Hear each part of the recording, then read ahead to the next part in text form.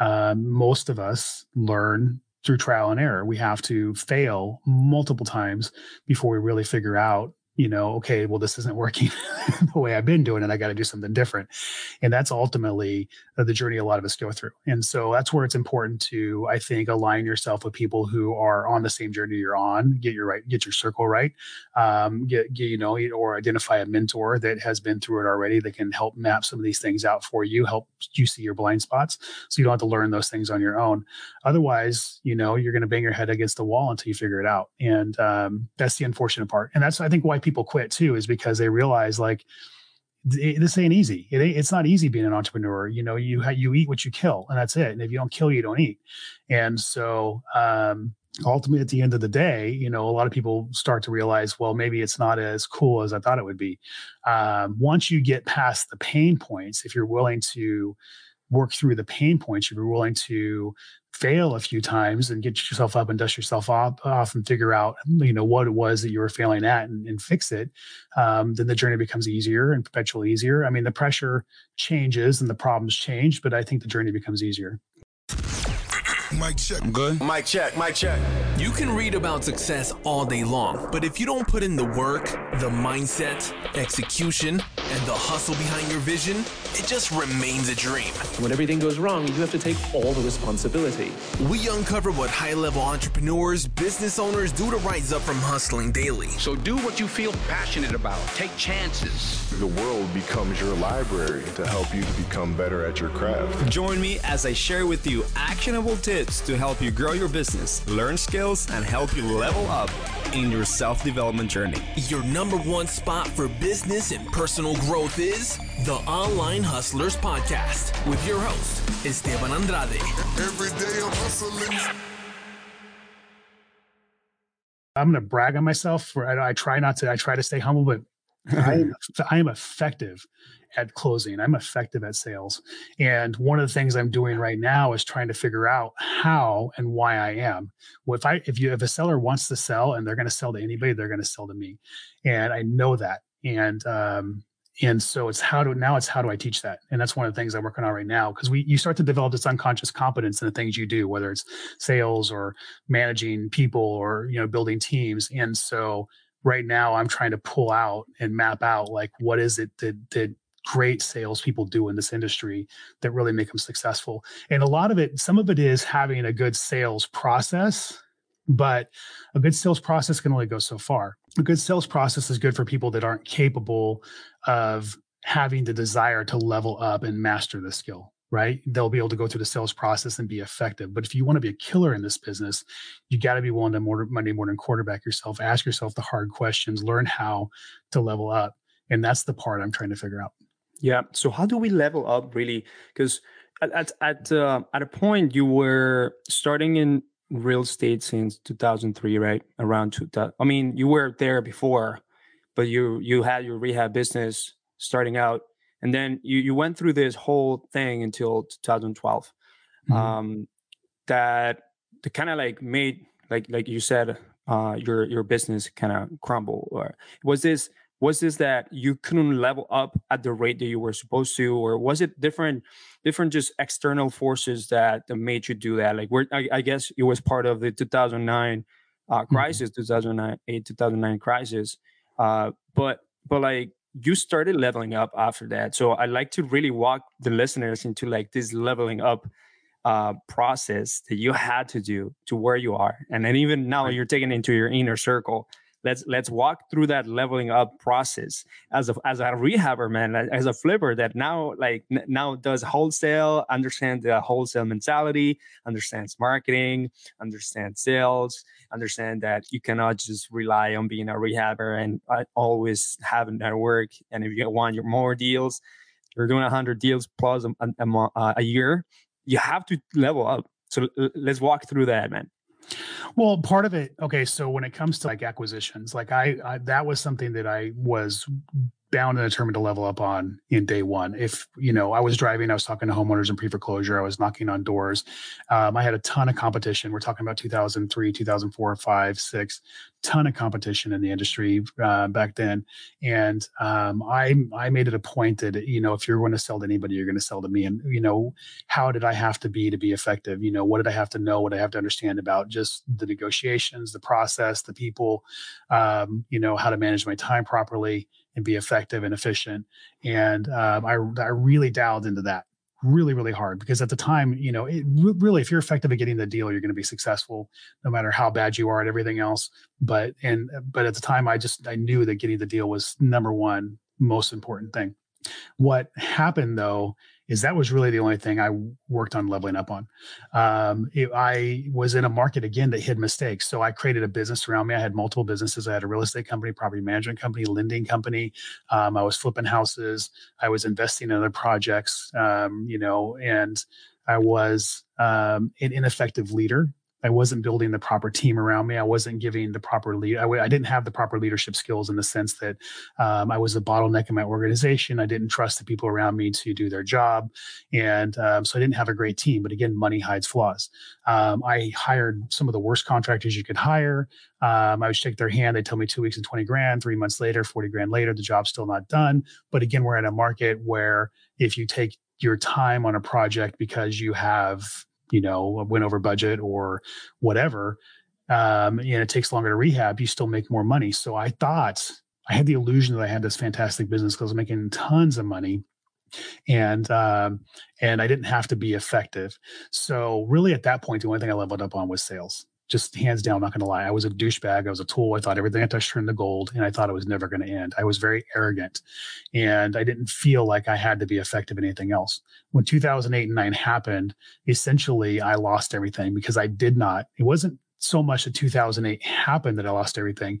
It's because I was on a sand foundation. I wasn't on a strong foundation. I was running a very bad business, a very ineffective business that was burning through a lot of money ineffectively. And when 2008 happened, all I did was shine a big spotlight on the issues that I had, and I couldn't correct them fast enough to stop the bleeding, and I just basically bled out. So when I got back in 2012, I was much more conservative. I was very scared and timid of real estate investing in the market. So I entered in kind of much more timid, much more careful, much more cautious, very, very, very less trusting of people in general. I questioned everything, questioned everybody, because I was a product of basically, it's like you I hate to use this term, but you have somebody that's been spooked or scared or abused or neglected for a period of time, and they're going to be either combative or very timid about every interaction they have, right? And that was kind of, for lack of a better example, the way I entered back into real estate investing. I was always looking over my shoulder, questioning whether or not I was working with the best people, getting the best deal, whether or not I could trust them. And that actually was really effective for me because it allowed me to put processes in place and to approach things in a way of, finding the best people around me and getting me in a position where I could trust them and get out of their way and let go. And ultimately put systems and processes in place to allow me to have a real business, if that makes sense. Absolutely. So I think we covered very, very important things. Sales is one of the things that you had to master. You mastered it with the art of negotiating, getting a deal, making those sellers be that person they want to do business with, in which you do now. I'm assuming that lead generation at some point you had to scale it to be able to truly like do more of wholesales, get more deals apart from what you get from your JVs or your network. But the systems that you had to really create. And I also believe, man, any organization, regardless of what it is, if you don't have a system to lead your team to success and to make sure that things don't fall through a crack, make sure that you have a sustainable way of keep intaking more deals, getting the right people in the right seat. And if for some reason something goes wrong, that the system is there to back it up. And a lot of people start with starting this game as just like it's in YouTube. I see it. I can make it happen. It seems fine, easy, but they don't see it as a systems business mindset, because it's for them it's not a business right now, right? Like until it has to become forced, otherwise it's going to crumble. Well, I don't think when most of us, right, who haven't come from money or don't come from a family that has a business background, we have this idea of what an entrepreneur is, right? Somebody who creates a widget and takes that widget to the market and sells that widget for a profit. I mean, that's about as much as we know. And so we try to find our widget. My widget is real estate investing. I'm an entrepreneur at the core. My widgets houses. So, but with that first step, that's all well and good. And we get into it, we get a taste of it, and we start making money. But then it's like, okay, well, now how do you make this forever? How do you make this a business? And that's the part that a lot of us don't know. That's the part a lot of us don't understand going into this. And most of us learn through trial and error. We have to fail multiple times before we really figure out, okay, well, this isn't working the way I've been doing it. I got to do something different. And that's ultimately the journey a lot of us go through. And so that's where it's important to, I think, align yourself with people who are on the same journey you're on, get your circle right, or identify a mentor that has been through it already that can help map some of these things out for you, help you see your blind spots so you don't have to learn those things on your own. Otherwise, you're going to bang your head against the wall until you figure it out. And that's the unfortunate part. And that's, I think, why people quit too, is because they realize like, this ain't easy. It's not easy being an entrepreneur. You eat what you kill, and that's it. And if you don't kill, you don't eat. And so, ultimately, at the end of the day, a lot of people start to realize, well, maybe it's not as cool as I thought it would be. Once you get past the pain points, if you're willing to work through the pain points, if you're willing to fail a few times and get yourself up and dust yourself off and figure out, what it was that you were failing at and fix it, then the journey becomes easier and perpetually easier. I mean, the pressure changes and the problems change, but I think the journey becomes easier. Love that. I absolutely love that, because there is a big admiration that I have with you, for example, Flipper that does so many flips per year, and also holds other business models inside your own company, which I love to talk to you about that right now. It's because I see a lot of colleagues, friends, partners trying to do 3 flips a month, and it's just crumbling. It's just exhausting. It's like they can't get it right. They're all over the place, and they don't have a project manager. They have to be in there. It's just they can't really pass even 2-3 flips a month or something like that. It's going to be so hard. So you develop systems to do it at a higher level, as a higher scale. So I really admire that. And not only that, man. Right now, what's the other business model that you currently hold in your company? So you do flips. What else you do? Well, of course, in the real estate investing side, we do flips and wholesales. That's our primary business model there. We have a sister company that's a real estate brokerage. We don't focus on building it, but it's there. We have agents. I have an education company that we have a mastermind community and some coaching and mentoring products and courses and coaching and things to do for people who want to get started or grow their business. And we do that. I do a lot. I have the podcast, which obviously takes up time and energy, and I do a lot of speaking. So balancing all that takes some solid systems and processes and solid team members around you for sure. Absolutely. Especially because some people don't even dare to touch on the rehab side. Like they don't dare. Is this something that you walk people through on, like you start as a wholesaler and they're doing fine, like to start doing like 10, 15, 20 deals a month, just start doing decent, and they want to do rehabs, either to hold these properties or just do rehabs, right? Right. Do you walk people through this?